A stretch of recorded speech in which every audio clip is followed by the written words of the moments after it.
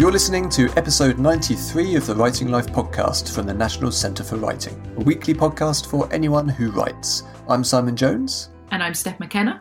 And this episode is coming out on Monday the 18th of May 2020 and is being recorded in Norwich. So today, Steph, is the first day of City of Literature. It's City of Literature Week. Woohoo! So ordinarily, this would be when the Norfolk and Norwich Festival takes place in Norwich, which is a kind of month-long extravaganza crossing all forms of art and delivering amazing stuff out on the streets and in the parks and in all the theatres and different venues. But that, of course, has been completely derailed by coronavirus. But not to let that stop us, we decided to go ahead with City of Literature, which is our literature strand of the festival, and deliver a kind of streamlined digital version of it. And what have we got coming up today, Steph? So today is the big reveal of A Delicate Sight, which was an event and a project, an exhibition actually, that we were going to host this year at City of Literature. So A Delicate Sight was a project that the visual artist Sam Winston started back in 2015. He created a blacked out studio to make art in and spent some time living and drawing without any kind of sight, so in total darkness, creating images which were informed by sound and touch and writing.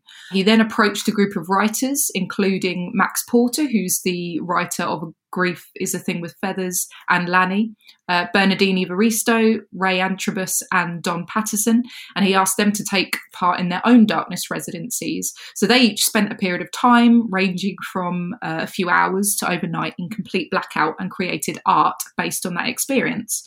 And now it's time for everyone else to get involved. So we're presenting a lot of Sam's work from when he was doing his darkness residency. We've got a really great 20-minute film about the experience. We've also got a fantastic interview with Max and Sam together on the podcast, which we will introduce shortly.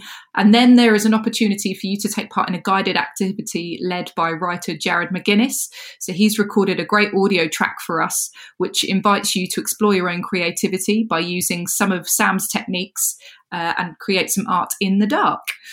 And then it's your opportunity to share your work with us on social media or by email using the hashtag City of Lit. So this is really exciting. The whole project was made possible with support from Arts Council England. So we're very grateful for that. And we're very grateful to Sam and all of the writers who are involved. So the original intention was that people could have come to Dragon Hall and directly experienced this kind of blackout box, right? Yes. But obviously with that not possible, there's various ways you can kind of simulate this at home. And if you listen to the podcast coming up with Max and Sam, they talk a lot about how it kind of influenced Max's writing when he was in there and other forms of art that he was experimenting with, and just how blocking off one of your senses creates such a different experience moment to moment, which can inspire all kinds of new creative outlets. So what's coming up later in the week, Steph? Because this is a whole week-long programme of events we have going on here. It is, yeah. So we're working with a lot of the writers and the speakers who are going to be at part of Norfolk and Norwich Festival. And they have come up with an amazing amount of content for us. So throughout the week, each day we'll be releasing new content. We have some tea time reads from literary critic Ella P. Wakatama. We've got Holly Ainley, who is the book buyer and manager at Gerald Books, and Joe Hedinger, who is the bookseller at the Book Hive, and those are two independent bookshops near us. We've also got a great piece on discovering the joys of neighbourhood nature from Patrick Barkham, who's a very well-known and celebrated nature writer. We've got some more podcasts in the works, and we've got some interactive activities as well. So our NCW Virtual Book Club, the first discussion on Thursday, the 21st of May, is coming up shortly. We've teamed up with the Poetry Exchange podcast to deliver some one-to-one online chat sessions with them about a poem that has been a friend to you. And we've got the big reveal of our next International Literature Showcase. And this is Owen Shears, author, poet and playwright and professor in creativity at Swansea University. He will be revealing his 10 inspiring writers asking the questions that will shape our future. That is a packed week of stuff. It is. I'm very, very excited for everyone to experience it. I've been spending the past week going through all of the content, making sure it looks pretty, and it's some really fantastic stuff. A lot of people have drawn from their own personal experiences of lockdown and how lockdown has shaped their reading and writing and the way that they consume art. And I think some of it is really great kind of escapism, and some of it is really great food for thought. Yeah, all of these events and all the material is completely free to access. We'll be putting it up as the week goes along. You can find all of the content for City of Literature at nationalcentreforwriting.org.uk. As Steph mentioned, the first Big Book Club discussion is coming up next week, and if you want to get prepped for that, you can find out more on the website and also join the Discord community, which is our new area where writers and readers can get together and have a chat about all things, especially useful while we're all stuck in our houses. Okay, so now it's time to have a listen to Max and Sam talking to each other about Delicate Sight and where the project came from and how Max got involved. So I'll hand over to Max. This is a conversation between Sam Winston and Max Porter, hosted by the National Centre for Writing, to discuss this project that Sam's been working on called A Delicate Sight. My name's Max, and this is Sam. Hi, yes. So, Sam, it's lockdown in the month of May 2020, and I am in Bath, and you are in London, right? Yes. Are you in your studio? I am in my studio. Fortunately, it's a very empty studio, so I get the space is still, available, which is good. While we were just sound checking then, I could hear the sound of masking tape being stuck and unstuck, which is a sound I associate with you, because the first time we met in person was in your studio, and you always had a roll of masking tape in your hand, blacking out something or taping down something or unblacking something. And I wondered whether you would just give us a little tiny bit of history about this project and how it started for you before you got us involved and before it became A Delicate Sight. Yeah, absolutely. Hundreds of meters of masking tape over the years. It I guess on first approach, it sounds quite an unusual project for initially a visual artist to start closing their eyes and drawing, denying the most available skill that they have is looking. And I had spent a few years doing that. As part of your general drawing practice? So I think I can give a fairly concise background to it in the sense that all ideas happen from a place of having no idea why you want to do something ultimately. And then after the event, for me, I then look back and go, got you. Okay, so this was about something specific. And the hindsight is the bit that's important. So it started off really goofily, just actually putting on a blindfold and drawing things and not knowing what I was drawing and not knowing why I was drawing it. And that is always the start of any creative endeavor. It starts in blind, gutty sort of hunch, going in that direction and see what happens. And then it does become this thing which yourself and other writers and all sorts of other creatives have been involved with. But did the closing your eyes come from a sort of, as it were, the surrealist position of automatic writing, wanting to liberate yourself from the sort of overthinking of your visual habits, or what? Yeah. The overthinking of visual habits. I didn't have as clear a framework as that. So two very fundamental things happen when you draw with your eyes shut, is that you spend more and more a longer and longer prolonged amount of time in a particular state of mind, which is what does this look like, without you actually seeing it. So you're being a bit more disciplined maybe to your interior experience. So often, especially in perhaps the last 100 years in Western art, we've got this thing where there's a real focus on the object and the outcome, and the sense of discipline to your interior experience is wishy-washy. It's kind of like, I've had an idea, or I've been inspired, or I've been touched by, and I just felt like that was not a good enough answer, and having a bit more sort of like, a bit more discipline towards like, well, what is the interior experience? Where do ideas come from? And rather than just groping around in the dark, actually investigating this as a landscape.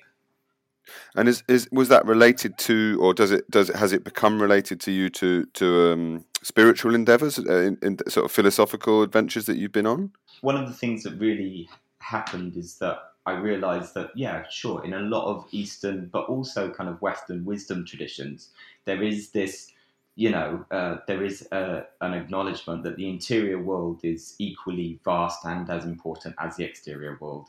And that for me was like of great importance. And I thought, and there was also, to tie in where yourself, Max, and other writers came in, was that on my door there's, I don't know when I wrote it, but it said sick culture, sick artist. And I think one of the things that happens to creatives that are exposed in the creative industries, notice the word industry, is that they begin to reflect some of those things. And I thought the combination of like giving creatives a space in which they can address the interiority of their experience in a safe space, which involved closing your eyes in this particular instance, was something really valuable. And that's when I started talking to the Arts Council, and I started talking to people like yourself.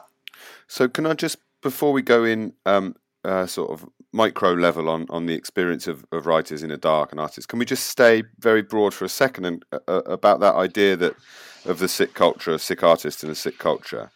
What do you think is the you're presumably relatively entrenched in your position that artists and writers are part of the sort of collective lifeblood of a civilization? You fight for art in that regard, do you? In a kind of uncomplicated way. So there's a line that I thought was really interesting in The Economist, maybe earlier, a couple of years ago, which was like, the world's most valuable resources is no longer oil but data. And that to me was like, that it's almost like, take a minute to think about that. So oil is the byproduct of the fruit of oil is climate change, and wherever we are with that. Data, what is data? And if you're in the quote unquote creative industries, or if you even work in the attention economy, I don't like that turn of phrase, but yeah, go on.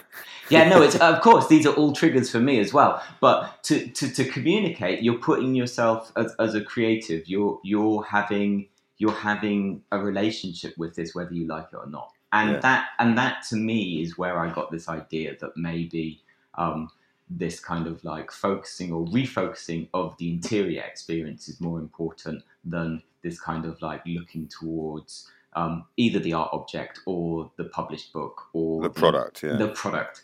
And that's a really hard thing. Listen to the language again, and I hate this language. That's a hard idea to sell, right? Yeah. So I'm not trying to sell that idea. My ultimate aspiration is to engage with our culture, because our culture needs help. We need help. I need help, and that's the root motivation for the work. Yeah. And that oddly makes it both a very specific project, but also one with potentially universal repercussion. Like as a practice, this could be mapped onto any culture anywhere in the world.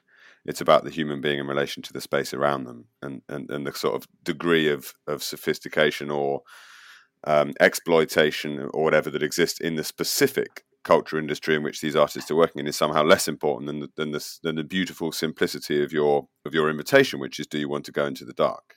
Yeah, I think so. That's when I came along, because as a writer, people are endlessly saying to me, do I want to do this? Do I want to do this? Sometimes there's a price attached, sometimes not. Would I lend my name to a thing? Would I collaborate? The sheer shock of someone saying to me, how do you feel about doing nothing? Yes, for a little bit of time. And it was, and I love that phrase, as in like, can I invite you, Max, to just not do anything, and can I commission you to do nothing? And just again, it's another moment where it's like, oh, and why? So my question to you in that sense is, why did you say yes? Well, because I like you.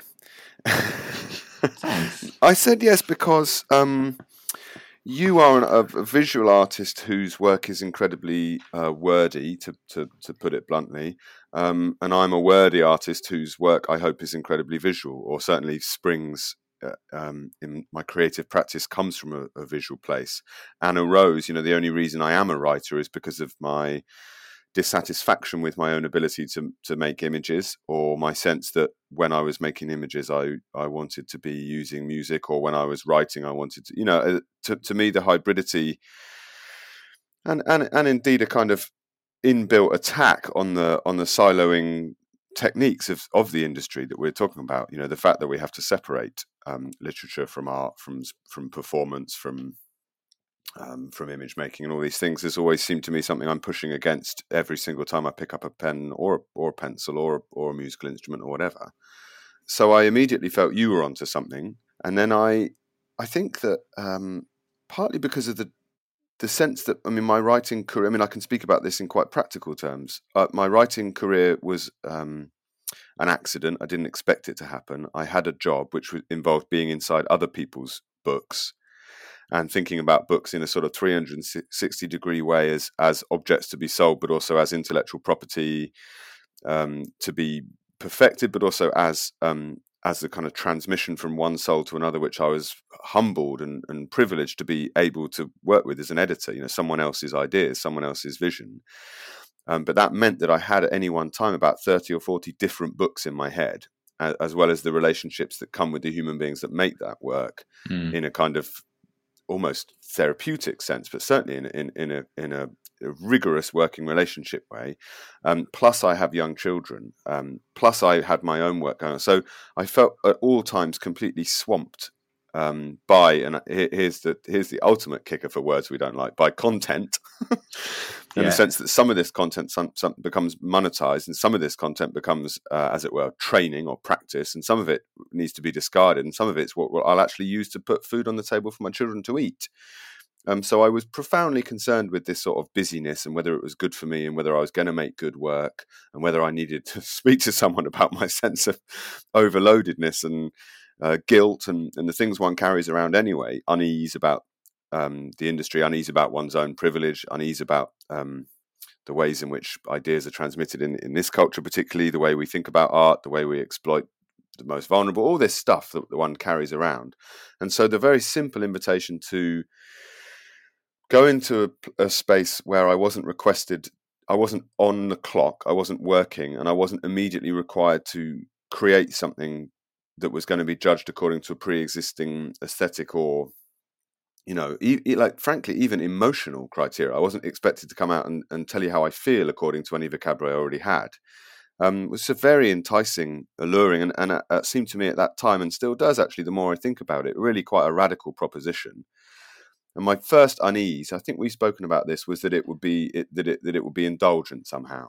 Yeah. That who am I to be given this break, this time off to think? When there are people starving and there are, the NHS is in crisis and we have complete political meltdown and a chaos in our care, blah blah. All the things that might make one think that it would be inappropriate to spend this time in the dark. So I suppose that's the thing.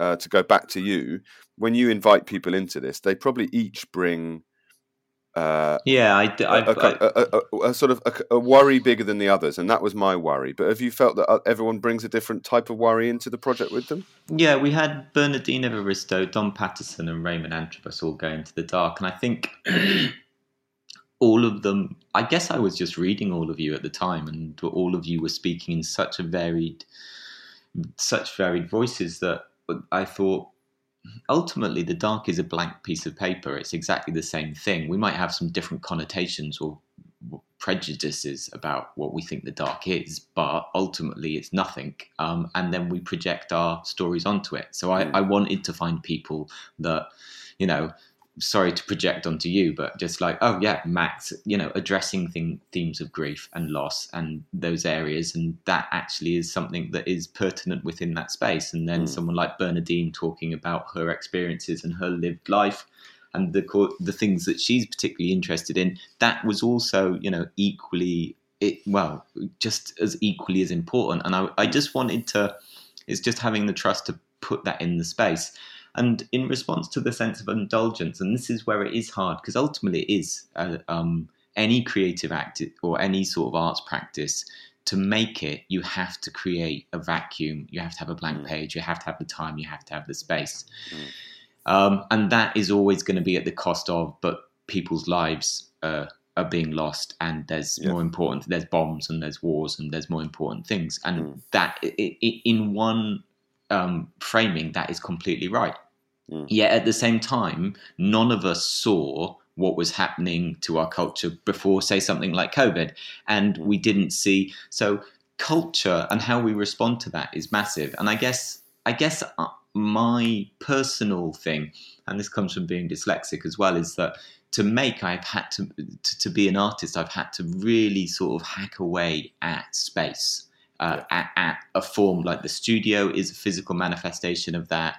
My meditation practice, all of those are, and when I look around, going back, and I'm a bit stuck on this phrase that oil is less of a commodity than data. What data is people's attention. And people's attention, if we're not paying attention to our attention, there's some incredibly clever, intelligent, well-educated people that are paying attention to what we look at with our eyes and how we operate in the world. And if we don't pay attention, they will, and they will take that attention in whatever purposes that serve them. And you can look at the FTSE 100 and see which companies are the companies that are doing really well with our attention. And even though we're currently in a climate crisis, if oil is now less of a value than data, fill in the gaps. So that's a long way away, or is it? I think it's right now, and I think that these are the questions we all took into the room with us. That given that we're in this COVID thing, and I wondered one of the kind of things that seems to rear its head in an increasingly conservative environment for culture, and I worry that this is unfortunately due to the kind of the priorities that are developed or a dying capitalist system structures itself around, that culture will suffer, and that even the fundamental decisions of, I've got £20 left in my pocket, do I support my local theatre group that are going to go bust, or do I support a refugee charity? Where are we, how are we going to deal with this as consumers, apart from anything else? Where do our priorities lie? And obviously, governmentally, culture is often very low down the list, and I think that rides hand in hand with a kind of anti-intellectualism in this country. Almost Philistinism about the creative act, that increasingly, certainly since the 70s and 80s, the idea of things being pretentious or indulgent has sort of reared its head again, and very often hand in hand with things like misogyny or other forms of bias, and that our bias is one of the things that's being monetized by as it were the data companies or whatever. So the simple act of saying, no, I make art, I am going to make art. We need art. We need an avant-garde. We need to put writers in positions where they're not just churning things out like performing monkeys. They're discovering things about themselves. That's a very generous thing, but it's funny that it would come that you would invite writers into that space as an artist, because I can't think of many people that are inviting writers into that space from the writing culture, from the publishing industry. I remember when Ellie Catton won the Booker Prize, she set up a foundation which gave writers time to read. I love it. With no product required at the end. Nothing needed to be delivered at the end. It was just to allow people to develop themselves through reading, which I thought was an incredibly generous. I think it's a mixed bag, isn't it? So if you're trying to take care of creatives, then with that comes a responsibility for the creative to actually make sure that their work meets an audience and an audience that needs it. So writers working on writing, authors, we can get into these silos that you mentioned. And I think the idea, so if you are given that opportunity, then there is that thing about, well, what bears fruit needs to be able to be working at with a group of people afterwards that it will be of benefit. So there's loads of questions around that. I think also I kind of like, one question for you, Max, is that, I said, can I commission you to do nothing? You said yes. But then the next bit, which happened with all four of you, was like, well, how much nothing? So on a practical note, what were your, you're going well, we should explain should explain what happened, shouldn't we? Yeah, absolutely. Maybe you want to give a sort of sense of how consistent my experience was with everyone else, but I drove across the Mendips and met you in a strange prearranged location, like something out of a Jeffrey household thriller, and you had blacked out a room, and you were a big part of it for me is the kind of is the sort of Beckettian performance of it, which I find very charming and very funny, and I always want to include in the documentation of the, like, same way as in my books, I want to include domesticity, clumsiness, guilt, all the sort of nice trimmings. I thought it was really charming the way you guided me in. You explained how the blindfold worked. You explained I could knock on the door if I needed a drink. You gave me a little rehearsal to help me get to the toilet. You showed me where any sharp edges were, and we discussed in advance whether I wanted some paper on the floor, whether I wanted a desk, etc. And that alleviated a great, like, what could have dominated the whole experience for me was kind of spatial anxiety. And you just removed that immediately. And just so I had my bearings, which meant that the shock of suddenly not having my bearings at all, in a kind of slapstick sense of like walking into the table, even though I knew it was right there. I spent the first 5 minutes in the dark laughing at how dark it was. Yeah. As you say, the goofiness of the project is just really, really, really interesting. Like, you feel like such a plonker, and then you feel like a plonker again, and then you bang into it, and it really sends you back to childhood in that kind of, like, I guess, almost blind man's buff type. No one's looking, so like it doesn't matter. It really doesn't matter that I'm making a fool of myself because this is a situational artifice whereby we're all going to be making fools of ourselves, and no one's looking. Big Brother is not in this room with me. And I think that was a really refreshing aspect of it for me. The absurd is really beautiful, as in, it is a really stupid thing to do, without a doubt. And it's that stupidity and that playfulness and that willingness to be, that word again, vulnerable. Because what you're doing is you're giving up on your primary source of information. And I think, going back to that first question of like, what were you doing? Why would you do this? Is that I wanted to see if I could get into a place where I was vulnerable again and actually see what was there in that space, and not really have to do anything with it, feeling secure and feeling safe, but just giving room to it. And that's so important at the moment, as in, like, we do fill our time with a lot of stimulation and a lot of eye-based, the screen culture is massive. So just even doing a small, whether it's a detox or reduction or removal of that, is just, it's goofy. It's also hard work.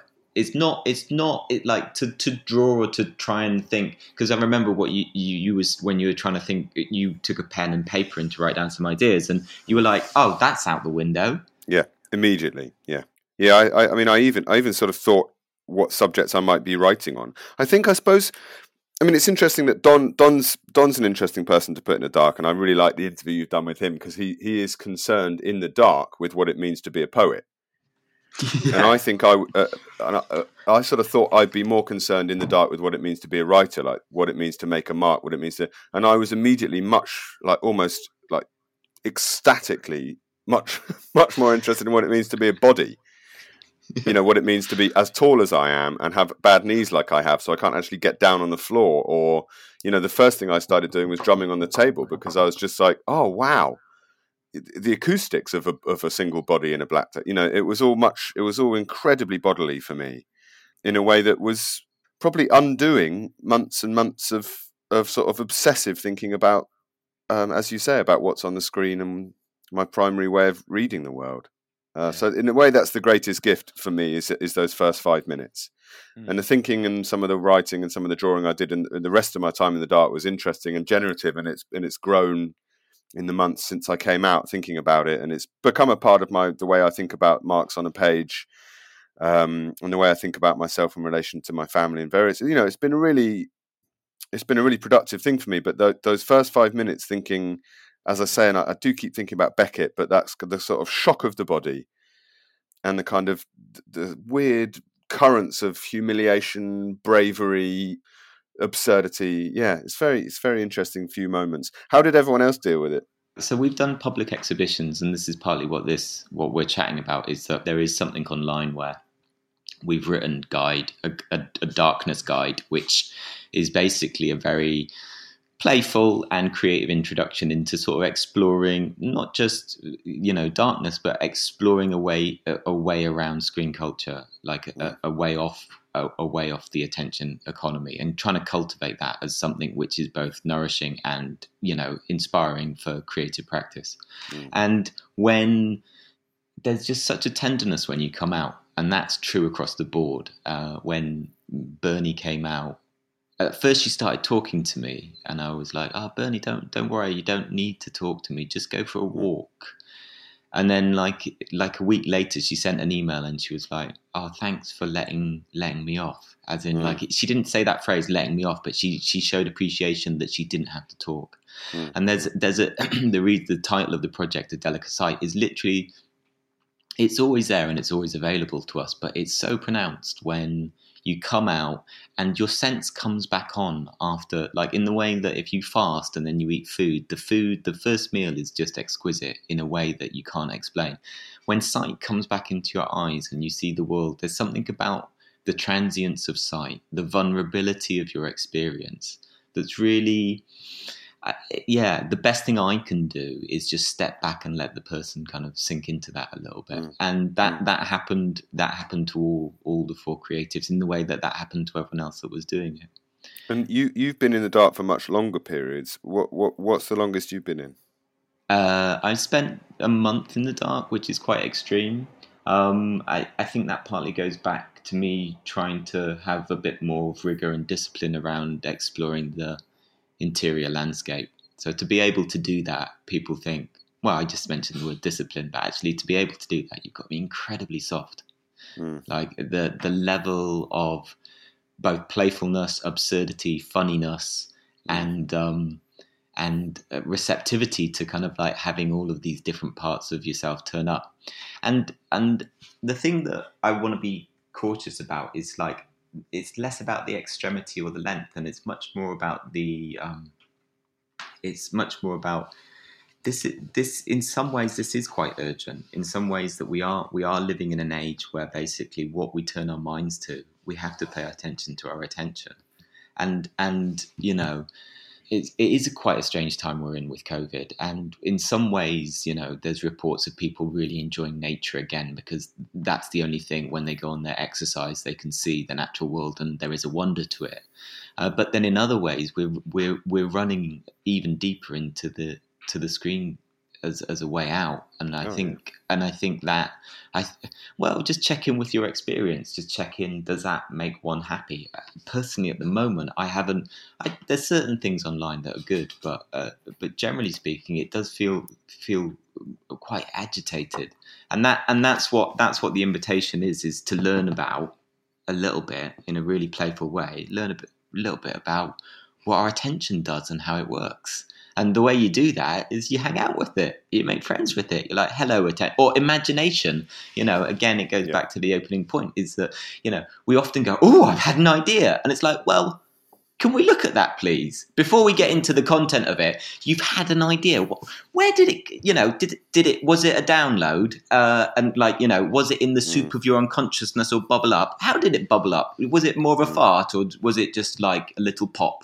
You know, all of that, sorry, but all of that stuff is just like, well, can we, why is that whole interior landscape so sort of evocative and moody and troubled and worrying and really? Come on, let's be adults about this. Let's just let's just dip our toe in the water and have a look around. As in, it's actually, and I had to do this interview a while ago, it's actually, the guy was saying, it sounds terrifying. And I kind of wanted to say, actually, the outside world, the myths and the monsters and the demons that we create in our modern world that are very psychological. Like, I can't stop thinking about Donald Trump.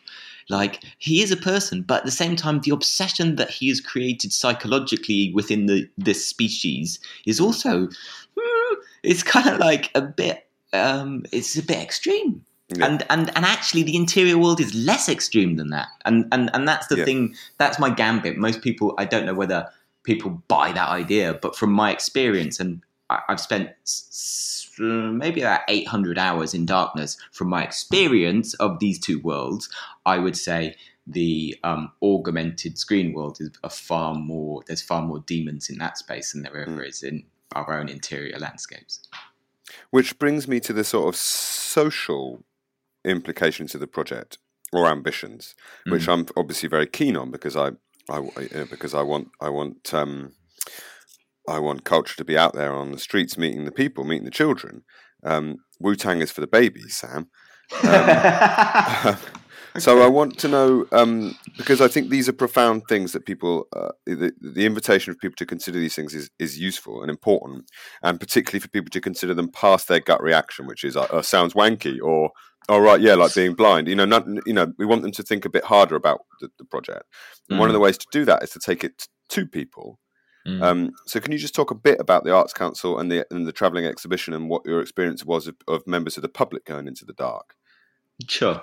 So basically, the conversation with the Arts Council was like the idea of switching off, the idea of a digital detox, and the idea of creating a space where people don't have to really do anything.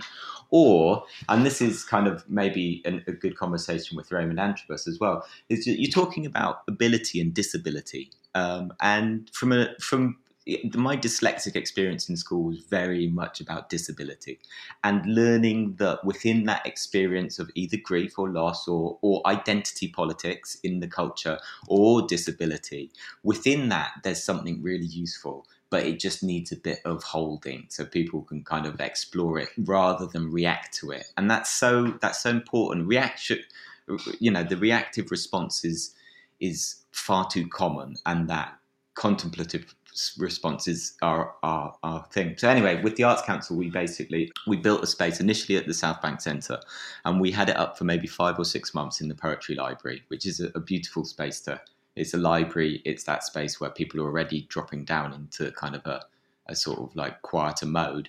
And we, with the poets Emily Berry, George Surtees and Kayo Chingone, we basically made an installation where people went into the dark. And initially there was the poets' texts, and then after that they sat in silence in the dark and actually just hung out. And we had maybe about 2,000 people go through the space, and we also had this comments book, which I would say like 1 in every 30 or 40 comments were like, oh, that was, there was a scary bit. But generally most people reference childhood, most people reference a sense of innocence and a sense of ease. There's something that happens when the eyes are shut down, that it's actually that it's slightly hypnagogic in the way that just before you go to sleep, there's this very sort of like, oh, I'm half dreaming. Oh, that's a dream. These are dreams.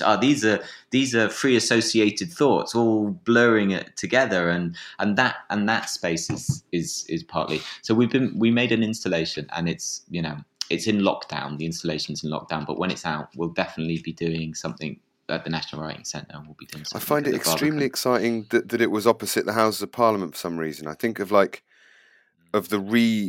think of the great relearning that we hope may occur, or the great rewilding. I love the idea of a kind of collective rechilding where we beautiful rechilding. Where we kind of we sort of unmask the fallacy of progress, or the idea of growth, or the kind of, or the sort of weird mannerisms of modern, the modern body politic, especially the kind of absurdity of the chamber of all those men shouting at each other and shouting over the women, and in denial of their bodies and in denial of the reality of what the modern life is. This strange antique farce. I love the idea that there is just this very quiet, very subtle enlightenment happening on the other side of the river, where children are being reintroduced to themselves through the dark. It's a gorgeous thought. The rechilding is lovely. Hang on, because I interrupted, which is a habit of mine, and I'm sorry. I want to go back to the National Centre for Writing, the mighty Dragon Hall in Norwich, our generous hosts today, and what's the plan up there? So initially we're gonna. It's an hour-long experience which people book into, and there's a film made by a great filmmaker, Anna Price, and then there's Your Good Self and Bernadine and Raymond and Don Patterson have all contributed beautiful texts, diverse texts as well, and that forms part of the experience. I'm not going to say what, because it's a bit of a reveal in the dark type thing. So there's and then we built an installation in which people. But there's a physical element. There's some.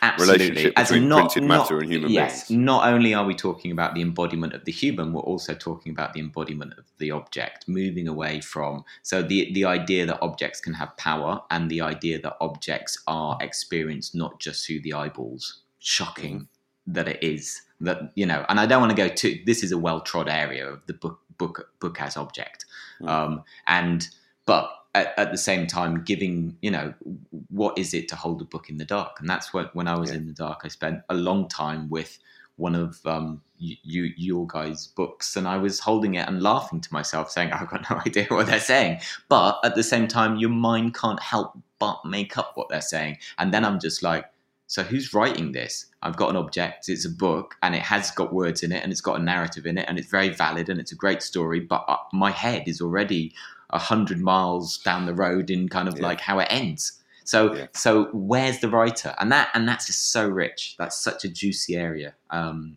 it's a gift that we should be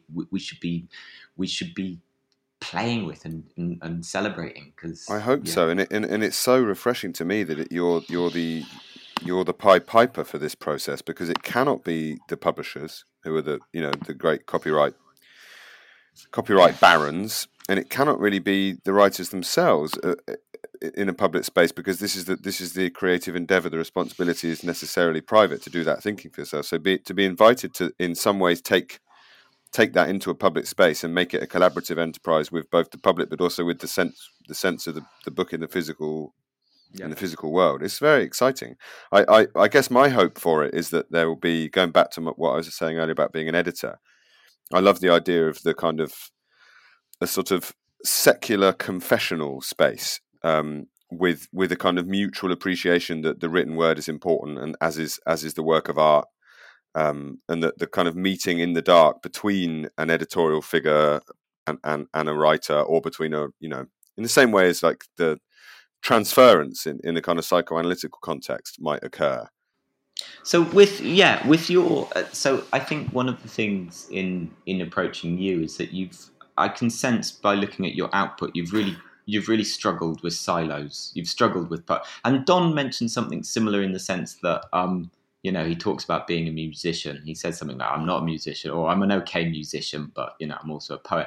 And there's this thing that I see in many creatives that there's this sort of like slight mistrust with the label that's been afforded you, even though that is the place in which you receive your living.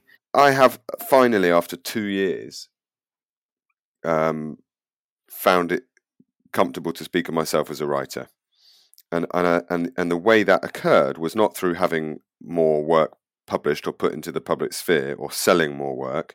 It was through collaborating with other people, and my part of the process being word based. It's as simple as that. Like working with musicians, artists, graphic novelists, actors, theatre, film, all sorts of projects on the go, and my contribution to them is that I send language, and I don't send it in any fixed form. I send it to be pulled apart and discarded and turned into something else.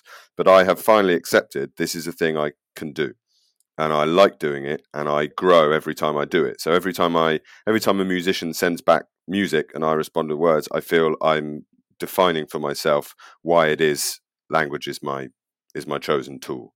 And I don't mean that I don't mean I'm only writing. I mean that, for example, every time I draw a picture and work out that picture isn't quite getting at the thing I want it to get at, then I need language. Or I try a poetic line and I realize that poetry is too precise or too exacting for what I'm doing, and I need prose. Or any of these working decisions have helped me over the last 2 years. And the dark was a big part of it, of realizing what it means to make a mark. Why I'm not alone in the dark. One of the things that I came out thinking was that I am the whole thing about the community of marks made, and every mark being a political thing. I'm very much less afraid these days about stating and speaking publicly about the political environment into which we all write, and what it means to say yes to a thing where you're given one microphone without saying, hang on, can I have 3 more microphones for other writers to speak with me on this subject? Those are the sort of decisions we make about judging work, sharing work, buying work, comes from this sort of from the stillness and weirdness of and starkness of realization that you get when you're on your own in the dark. So basically, what I'm asking is, can I go in again? Yeah, absolutely. And I think what you're also asking, or I'm presuming what you're also asking, is how, and this. It's hard not to sound pretentious when you start talking about nothing, right? because nothing is like, oh, I don't get what nothing is, but everyone gets what a good night's rest is, and that's nothing. That's when you're not on. And everyone gets when you say, oh, embodied, it's just kind of like, I don't know what embodied means. It's like a good meal is embodied. Yeah. Making love is embodied. They're all embodied things. They're like the literal manifestations of this stuff that we're talking about, is sleeping, eating, and loving, and there are more ways than that. And I think when you say, can I go again? It's just like, bless you, you identified some really kind of nourishing and creative qualities within the experience, and everyone had different experiences within that.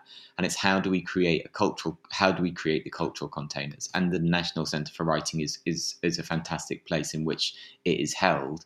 And I guess the question, and this is semi-rhetorical rather than you have to answer this, is how do we as a culture get into that space, and how do we create more spaces where people feel they've got a sense of trust and ease in which they can unpack their creative practice?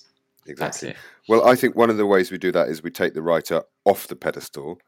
We take the work off sale. We think more about the gift economy. So I love the idea that the National Centre for Writing is an open-doored place, and at this, and we're not saying go into the dark and have an epiphany and create work, or even meet a famous writer or anything like that. Like what I most like about it is the whatever the opposite of the sort of the pretentiousness of the staged public art event is. Making it humdrum, making it normal, and also making it joyful and sort of not po-faced.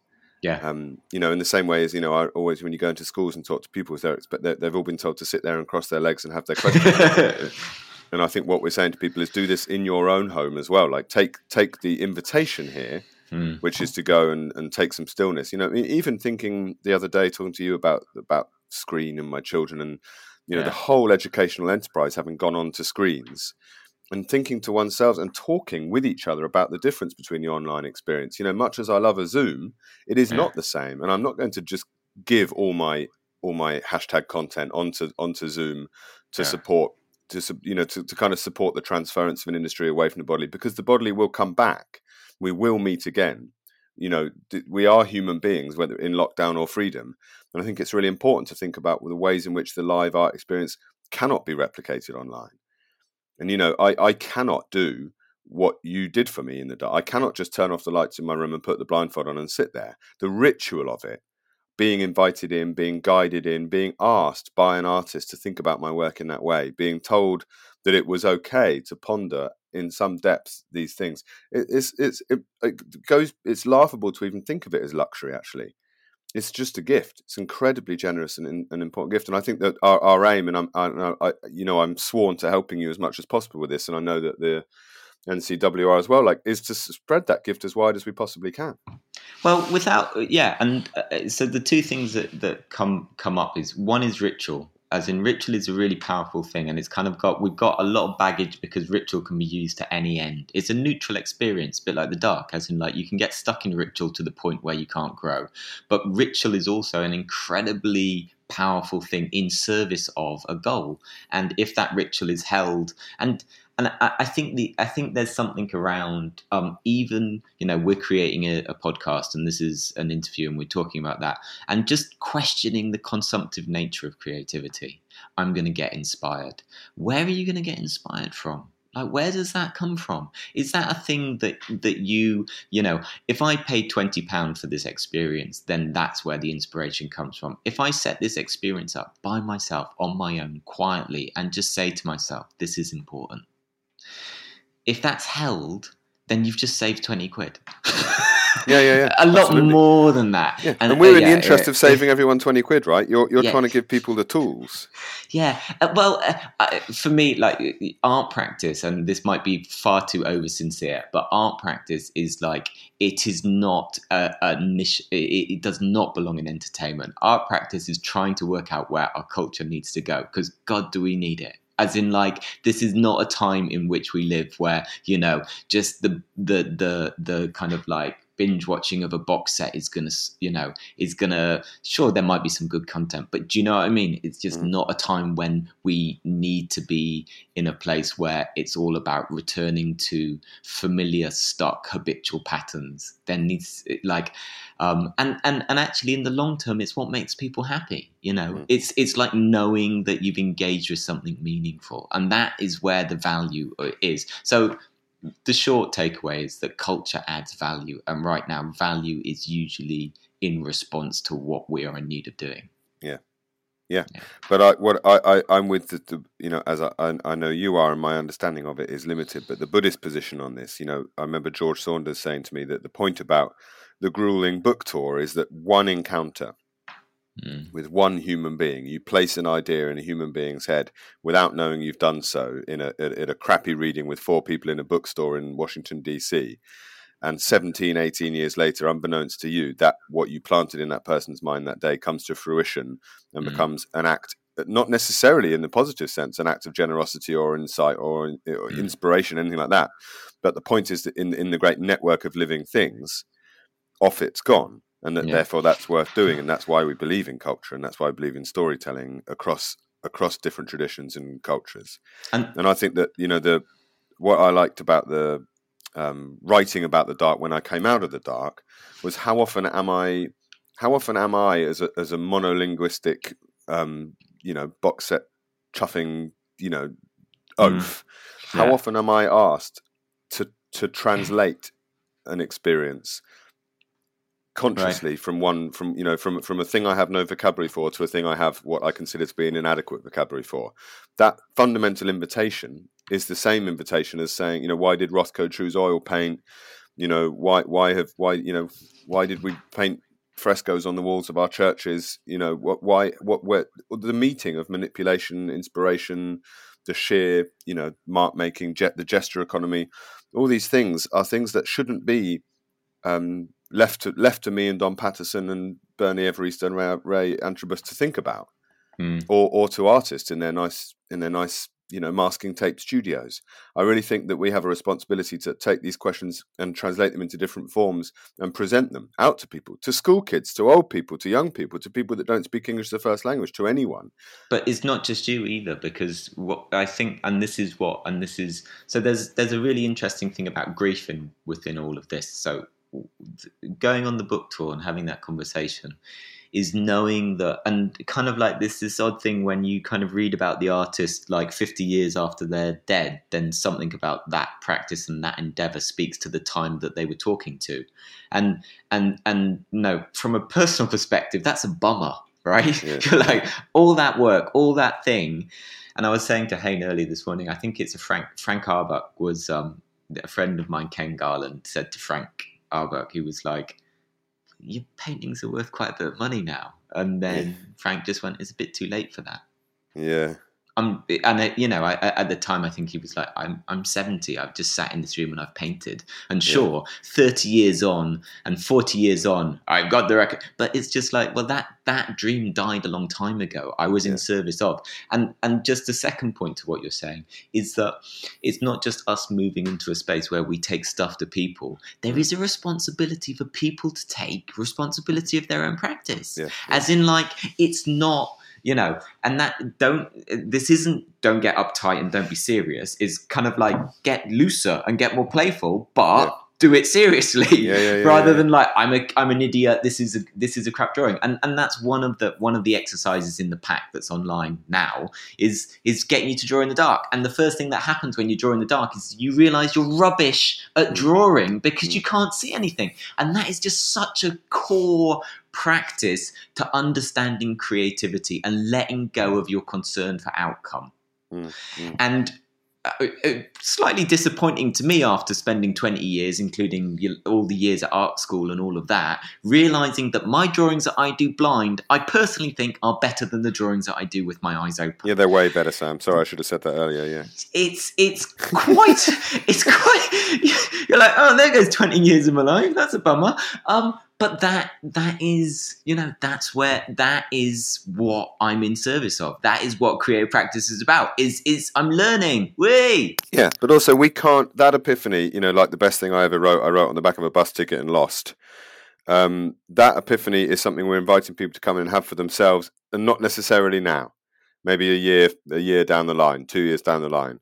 I like the idea, like what you're saying about it not being entertainment. We're not getting people to come into the National Centre for Writing and presenting them with a thing, which they'll go away and go, "Oh, thank you very much, culture. I took some, I imbibed some culture today." You do get a book, but yeah, you're right. There will be that, yeah.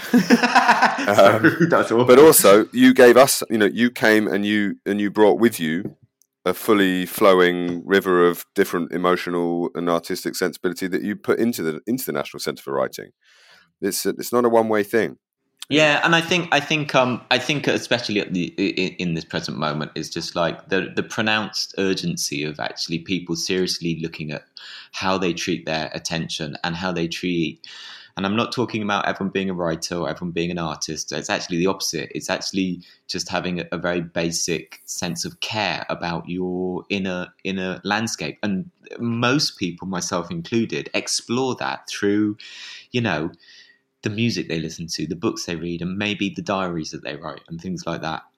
And just treating that as perhaps one of the most important things that they're doing with their lives. Yeah.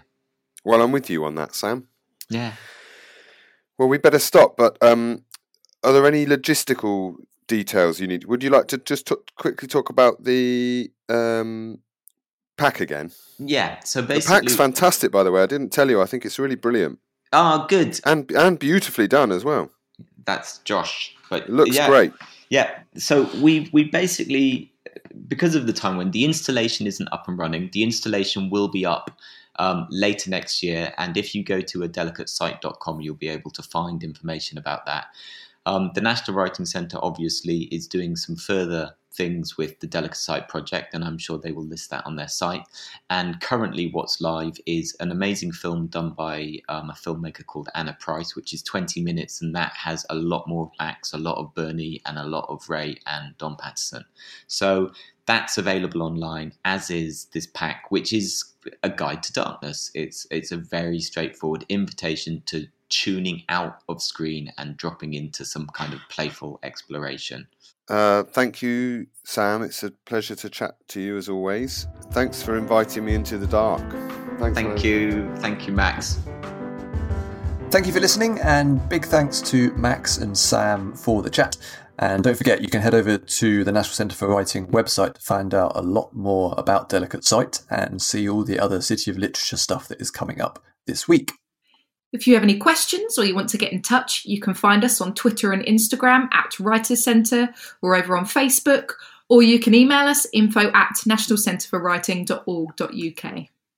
And if you would like to join the Discord community, you can find a special invite to jump straight in down in the show notes on this podcast. Please do rate, review and subscribe to the podcast because it does help other people to find it.